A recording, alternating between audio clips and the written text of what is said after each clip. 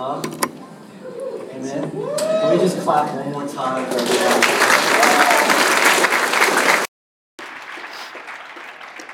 I'm not going to lie, I'm sitting down there and I'm just thinking to myself, I don't want to get up and ruin this today. I feel really inadequate to stand up here when the testimony of what God has done is so clear and so evident.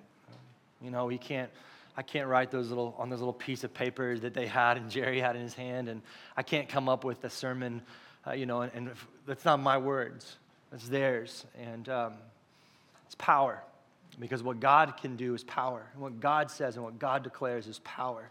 And apart from him, we're nothing, the scriptures say. But this is the beautiful part of the story, is that with him, we're everything. And he has transformed these people from sinners to saints. He's redeemed them out of brokenness. And I felt the need today to say that to somebody in here today that is wondering, like they heard their story up here today. And like, that's weird. What a coincidence. I just want you to know that's not a coincidence. I want to be the one to tell you today that that's God. He knew you'd be here today to hear that and to hear the reality that you don't have to have it figured out. You don't have to understand all of the answers to questions. I'm a pastor, and I'm still asking a lot of questions, a lot. And I think that there's a beautiful part in the scriptures of Mark where Jesus is with a man, and he said he was struggling with his belief, and Jesus said, that's the prayer, help my unbelief. And this man believed enough to say, help my unbelief, and God walked with him and journeyed with him. And that's what we're talking about today, just for the next 15 minutes or so, is just a journey. You and I are becoming what God desires and sees for us to become. He has created you, he has made you, he formed you, it says in scriptures, in Psalm 139, he knit you together in your mother's womb. You were delivered here on earth. You were created. You were named by your parents. I see these little kids in here, and the parents named them, and they named you. And you are on this journey, and if you didn't hear the stories today, people are on a travel. They are coming from a place of birth into a family that they were given, into a place, into a city, into a country. And there's this journey that we go on, and God has brought us on. And there's a spiritual journey in the middle of this. And God is, you see, I love seeing Jermaine in here and all these different people who are baptizing that God planted them into the lives of people. You know, a baptism's not just a story of my story, when I'm getting baptized, of what's happened to me. It's a story of the people who are involved, and that's why we stand here today, because there's so many people who play a part in this person's life and story. And I just kept looking at you guys the whole time. I'm sorry. It was just beautiful to see. Are you parents of Jerry? I love that. I just love seeing you stand strong with him, and it made my heart so soft just to see that strength, that unity in your family. And it's their story. They are part of that story. And it's beautiful what God is doing, but you're becoming something. And he has you on a journey. This is a fancy theological word called sanctification. It just means that God is making you more like his son Jesus by the day. And there's a statue in Rome. I want to show a picture of it here. There's a statue by Michelangelo. If you ever go to the Vatican, you can see this statue. It's called the Pietà. And it means the pity. And it's this beautiful statue that took years for Michelangelo to create. And it was a piece of marble that he saw. And Michelangelo is quoted, as he's made this picture of the mother and the son, he's quoted as saying, I could see Jesus in the slab of marble before I began to etch him out. And he said, it was my job to break him free. I saw him. I saw what he would be in the marble, but it was my job to break him free. And this is our story. This is what God is doing. And somewhere along the way, and somewhere in our journey, we lose sight of this. We lose sight that it's ups and downs, that it's mountains, it's valleys, it's highs and lows. And some of us, we live a life where we think that it's only at peak level. The problem with that is, if any of you've ever been to Aspen and you live on the heights, things don't grow on the heights. Okay? You go to Aspen, you get up there on a mountain, trees don't grow up above the certain altitude point. The growth is down in the valley. And so there's nothing wrong with being here today, and let's cheer and let's be joyful and let's see what God does in our hearts, and we're celebrating, and we're on Jerry's on a pinnacle today, man. He's standing up here talking about what God has done, and he's on the top. But man, those people have to walk back down into life tomorrow. And God is with us in the heights, and he's with us in the depths, and he doesn't leave us. He is Emmanuel. He is God with us. And I want us to see today in Scripture, we're going to be in Mark 3. I want you to see what he does with his disciples. Jesus, what he says to them and who they're becoming and how he helps them become and shift into the identity of who they're made to be. God doesn't just save us and leave us. He gives us an identity when he brings us into the family. G.K. Chesterton, he's a theologian, he says this. He wrote, we are all under the same mental calamity. We have all forgotten our names. You ever feel that way? I mean, I just forgot, who am I? Who am I supposed to be? Maybe I'm defined by this thing over here, but maybe I say my job or my school or my family, and it becomes the identity of who we are, and we just forget who we are, who our names are. He says we've forgotten our names. We have forgotten who we really are. It says area, but it's a typo. We forget sometimes. But God has spoken over you. And you may not know this today, but he has spoken a name over you, not the name that your parents gave you. He has spoken a name from him today. And it says this all through Scripture. Jeremiah 1:5 says it this way: before I formed you in the womb, before I formed you, I knew you. Isaiah 49:2 said, the Lord called me from the womb, from the body of my mother, and he named my name. Ephesians 3:14 says, for this reason I bow on my knees before the Father, from whom every family and in heaven on earth is named. The question today is, do you believe who you really are? Do you believe who you really are? Not the person in the person we construct every single day in the image, social media picture, who we look like at work, at home.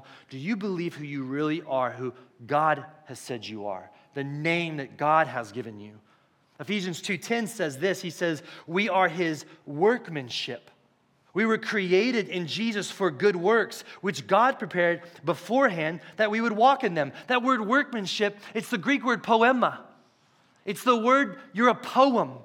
It literally means like you're a symphony. You're a masterpiece. You are a poem. God calls you a poem today. He made you, a master poet made you and calls that to you today. And some of you are like, that's weird. That's, okay, what? I'm a poem. What are you talking about here today?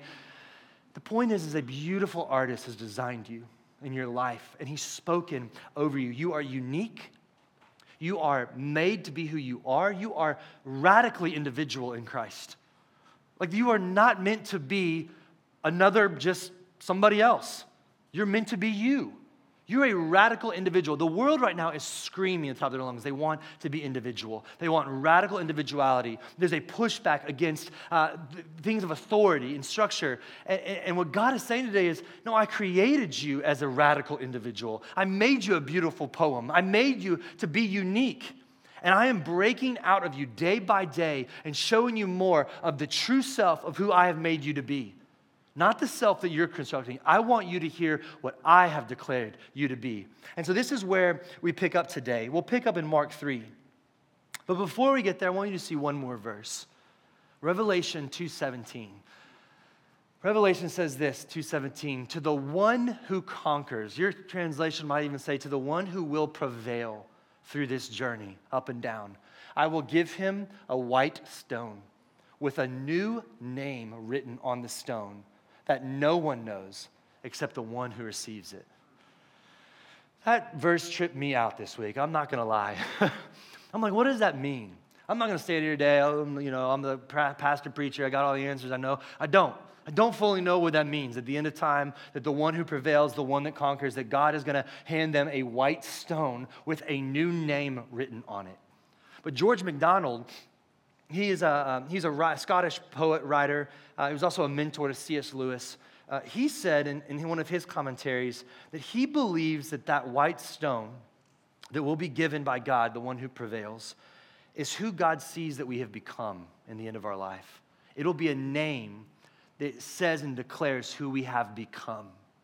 And so that God sees us today, and he sees who you're going to become at the end of this whole thing, and he speaks a name over you, and he says, now, I see who you're becoming, and this is who you are, and at the end of time, I will hand you this white stone, and it will have your name on it, a new name that I have given you, your identity, and this is what we see today in Mark 3. We're going to pick up in verse 6. We're going to read just a few verses. Community group leaders, heads up, you got your work cut out for you this week, because we're not going through the whole chapter, all right? You're going to work on this with your community groups this week, but we're going to show you part of this week, and we're going to walk through verse 6 through verse 19. Let's read this together.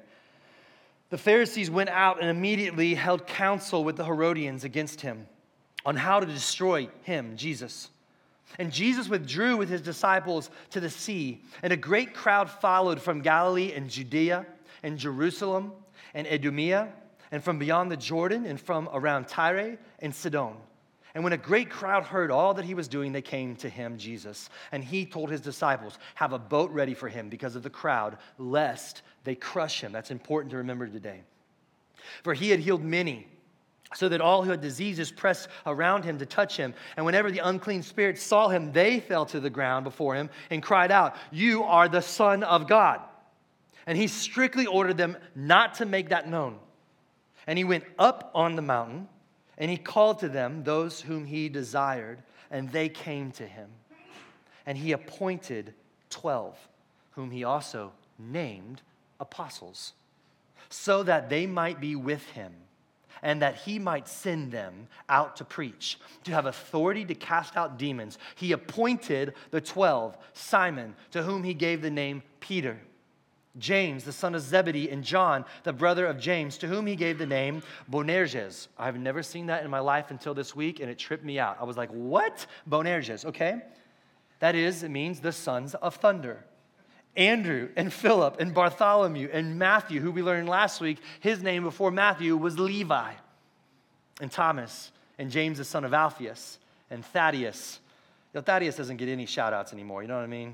No one just talks about the disciples, they talk about Thaddeus, do they? And Simon the Cananean and Judas Iscariot who betrayed him. This is the word of the Lord. Where we pick up the text, Jesus is at the height of his popularity. Literally the peak, the pinnacle, to the point he can't enter the town. People are crushing him. He's worried about him being crushed by the people, that he tells them, get a boat ready. I'm going to sit on this boat. I'm going to stand out here at the boat. And despite the fact that he had alienated the ruling class, as we saw last week, Jesus was bringing people from all over. This area, Tyre and Sidon, if you look on a map, it's over 100 miles away. It was over 100 miles away. Now remember, this isn't like you're driving up to Dallas, okay? These people were walking this to come see Jesus, and they would walk from all the way up in this area. It was a Gentile region. And they walked all the way to Judea and Jerusalem, which was a Jewish region. And then here they were in Idumea, as it also mentions, in the Galilean area, was also a multi-ethnic and multi-racial area. And so what we see from the very beginning, Jesus spanned distance. His popularity spanned multi-ethnic racial background. It spanned social classes and distinction, and rich and poor. And Jesus is blowing up. And this is the thing I want you to see. What does he do in response to his popularity? He goes to a mountain alone with the 12, and he names them apostles, and he begins to name them and speak a name over them. It says it in verse 14. It says he appointed 12 whom he named apostles. That word there, named, it's literally nomen. It means he named them, and he says he named them apostles, which means sent ones. He named them the sent ones. I'm sending you.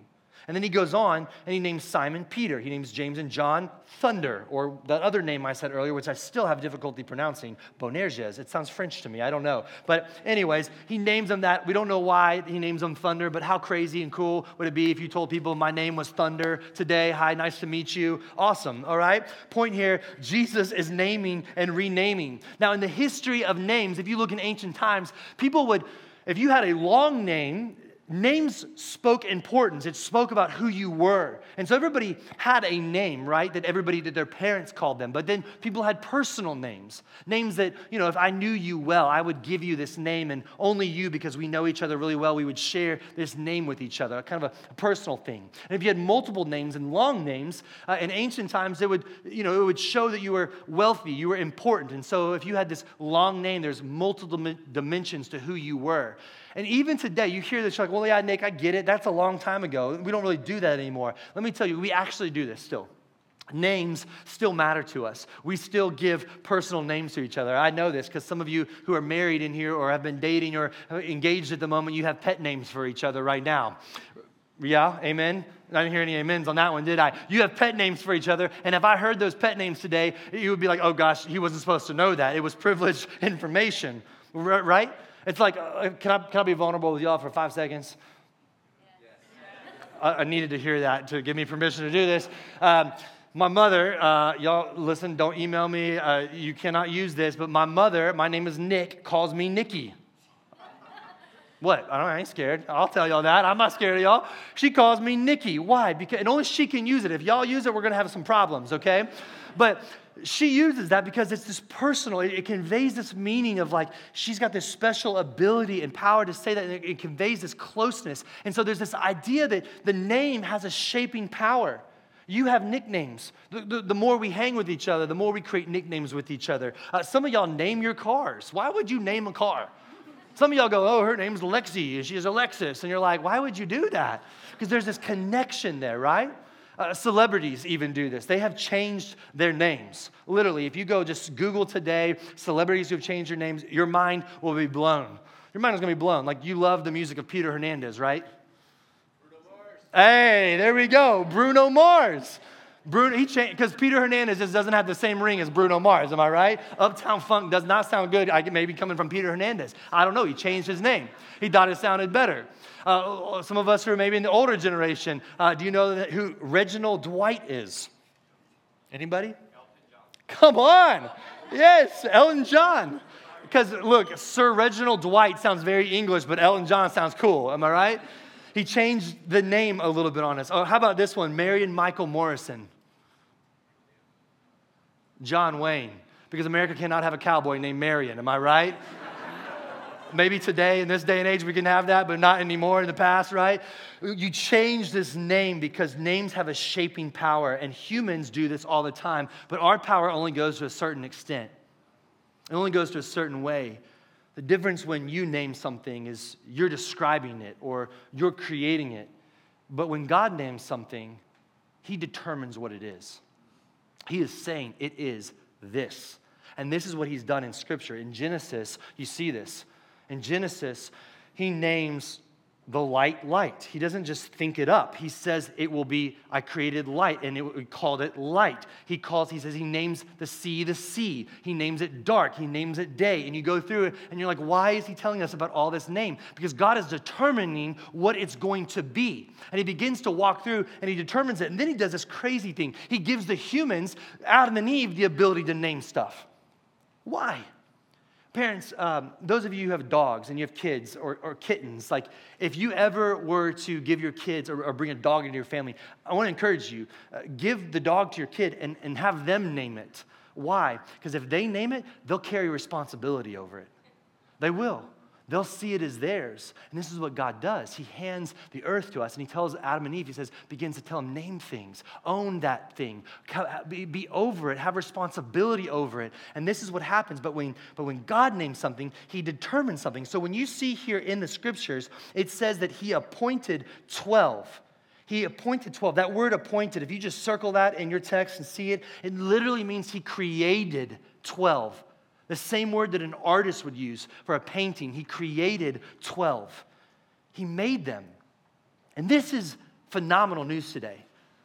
Because He didn't just call the disciples in and say, okay, bam, go do what I called you, change the world. And by the way, the Well Church today, you are a result of 12 disciples who went and planted churches, crossed boundaries of nations, went into places, began to plant churches, and the Well is here today because 12 men were faithful with their calling that God gave them. That's a wild thought today, by the way, people. If you don't realize you are a part of a way bigger story than what you think, that's an amazing thing. But this is the best news, is he didn't just bring them in, he made them what they were. They became, he created, he walked with them, and they became what they were made to be. They received this identity. So if God says today to you, and you read in Scripture, you're beautiful, he's determined you're beautiful. Nobody else, some of you in here today are living under the names of what somebody else has said or what another voice has said. But God, when he says you're beautiful and you think you're ugly, I'm sorry, you're beautiful, because when God names, he determines. If God says today to you that you are strong and you're over here thinking I'm weak, you're strong.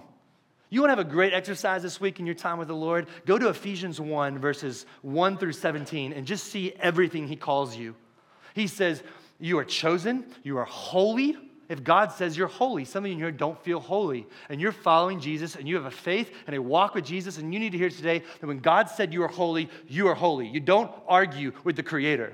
You don't argue with the one who determined that light would be called light, and that day would be called day, and night would be called night, and you were to be called beautiful, holy, chosen, redeemed, forgiven.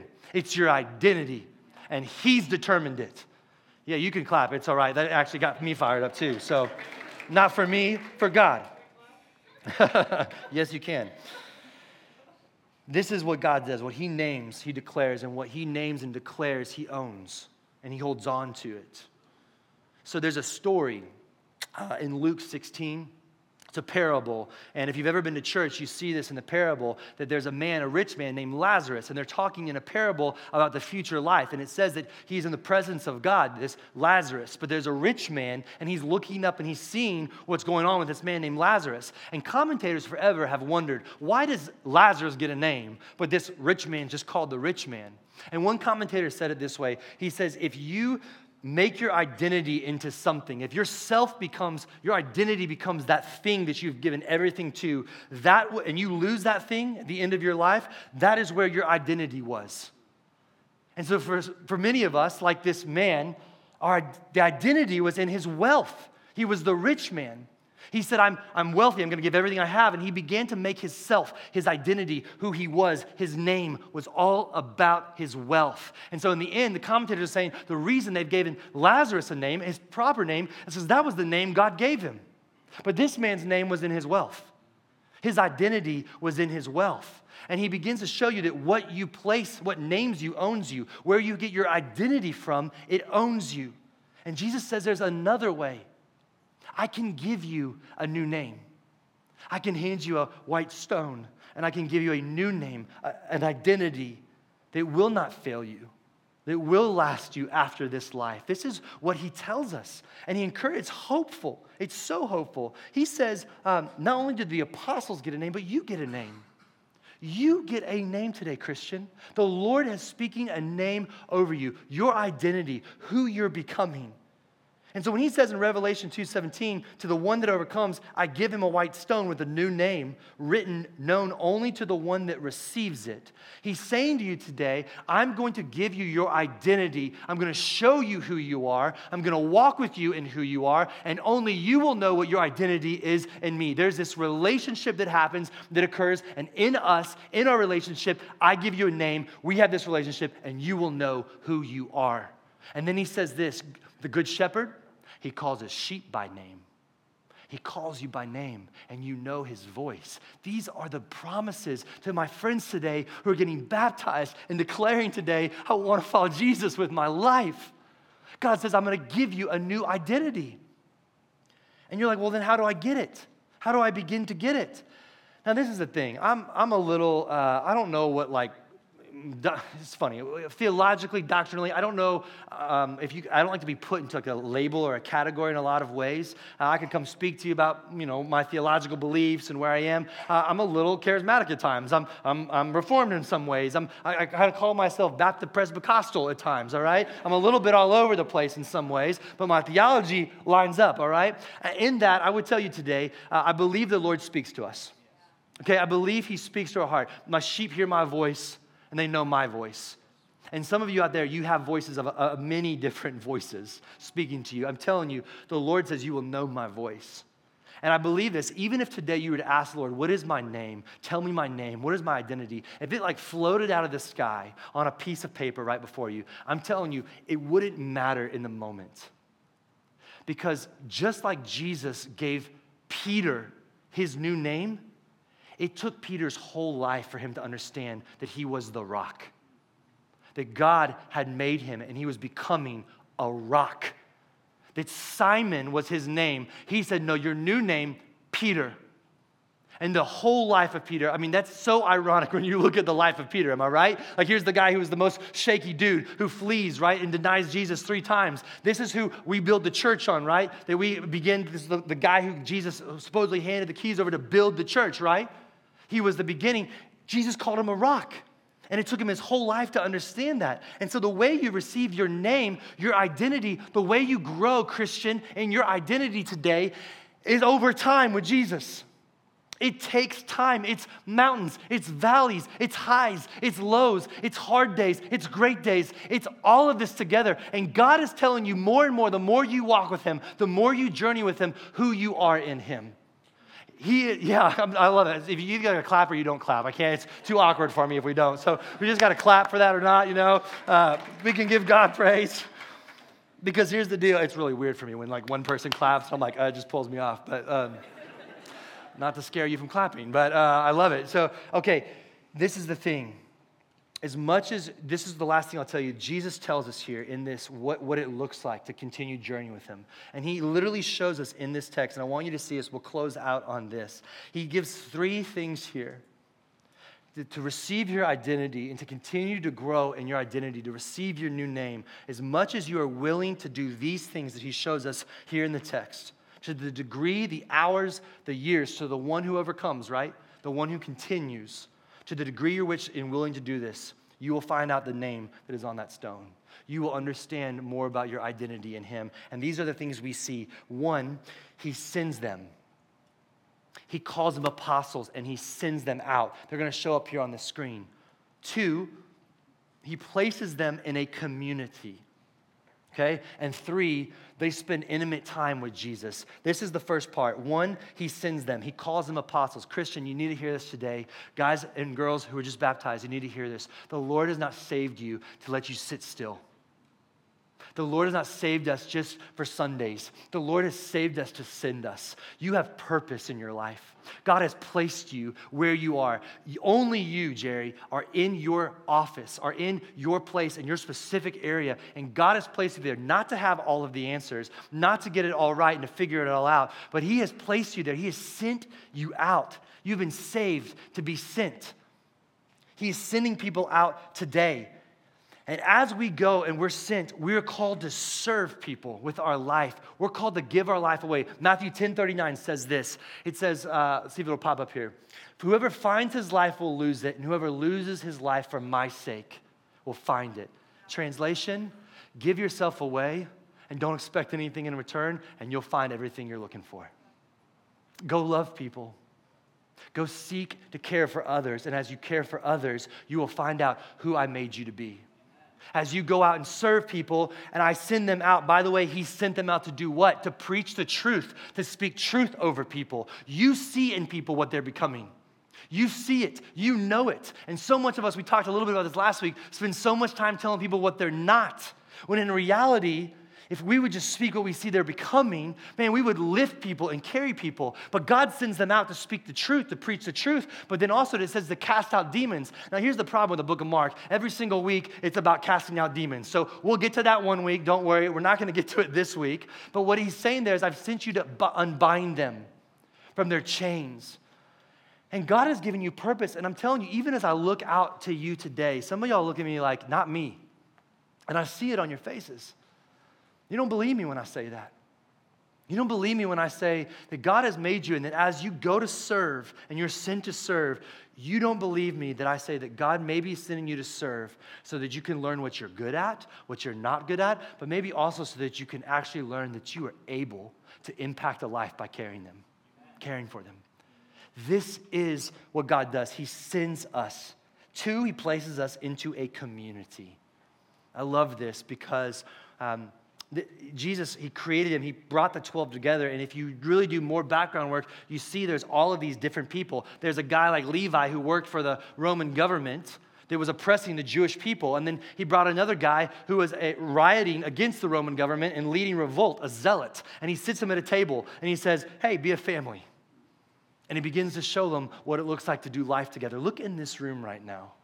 Look at the people, the difference in age, the difference in race, the difference in, some of y'all live on different parts of town, some socioeconomic statuses. This is the beauty of what God does. He brings us, he puts us in a community, and when you get close to somebody, tension does happen. Hello, family members here today. You're here to cheer people on today, but you understand, families have tension. Why? Because you get close, and when things get close, friction occurs. But what happens? You learn more about yourself. You learn the areas of your life that need to be sharpened and need to be grown, and people speak truth about you, and you can tell somebody the closer you are to them and the more intimacy you have with them, where they can grow, and you begin to see more of this identity in your true self. So he sends you, he places you in a community, and the very last thing he does is he says, be intimately involved with me. He says this, verse 14 again, he appointed the 12, he created the 12, whom he named sent ones, so that they might be with him and that he might send them to preach and to cast out demons. The last part of this is you were created and you continue to find more of who you are in Christ as you spend time with the Lord, as you're intimately, closely involved with him. Y'all, some people in here today don't know what I mean when I say that, and that's okay. You're on a journey. But I'm telling you, my encouragement is to get into a community where you can ask that question, what do you mean by relationship with God? What do you mean by walking intimately with him? Charles Spurgeon had a sermon. Charles Spurgeon is a famous preacher from the 19th century, and he had a sermon where he talks about the parable of the lost son. And the sermon's title is called The Kiss of the Father, and he preached the sermon on just 3 words. The 3 words that he preached the whole sermon on were, and kissed him. And the story is, in the parable of the lost son, is the son runs away. We heard it today. Someone said this in their testimony, that they ran from God and God pursued them. And when they came back, the father embraced them, even though he spent all of his money, all of his wealth. And he essentially told his family, I don't want anything to do with you. And he ran away, and God still was with him. And he comes back. His father sees him and runs to him, embraces him, and kissed him.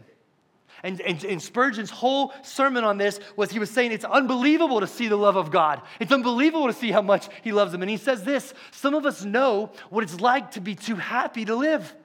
The love of God has been so overpoweringly experienced by us on some occasions that we almost had to ask God to stop the delight because we could endure no more. If God had not shielded his love and his glory a bit, we believe we could not have stood it. Have you ever had an experience like that? Do you know God this way? Do you know Jesus? Some of you know that, and you're like, where was that? Where's that mountaintop again? This is it. The more you spend with him, the more time you spend with him, the more you will see your true self, the more you will see your identity. And this is where we'll close out today. What is our problem then? Why is it so difficult? I think it's the same reason that it was difficult for Jesus. The crowds began to crush in. The people began to come, and they rallied around him so much that he was crushed. And here we are, very good-looking people in this room, very gifted. Some of the brightest minds in the United States of America sit in this room and in this city, in a booming tech city. And some of us are at one of the best colleges in the entire nation. And I can say that, hook 'em horns, all right? A&M's a great college too, we love them, all right? Some of y'all went there. But you're at these places, and what are you doing? You're pursuing things, rightfully so, to become something. And you're adding things to your resume, and you're working in this job, and you move to this job, and you're padding this resume in a right way, because that's what we're supposed to do. But some of us are padding it to create ourself. And God is going to be here today to tell you that when we throw all of that in there, it will crush into us to the point where he is telling you today, if you want to grow, the more you are willing to walk with him, to serve him, and to be in a community with him and others, is the more you'll understand who you were made to be. And all the while, we just let things and busyness take our life. I don't want to speak that over you today. Maybe you're not that person. Let me speak that over myself. All the while, that's what happens in my life, is that I flood my life with things. I've got so many distractions. I'm wearing 5 of them today. A watch, a phone, an iPad. I mean, we have all these distractions pulling at us and trying to pull us away from learning and growing and walking in our true self. And just like Jesus, we have to pull away. And somehow we cram in church here.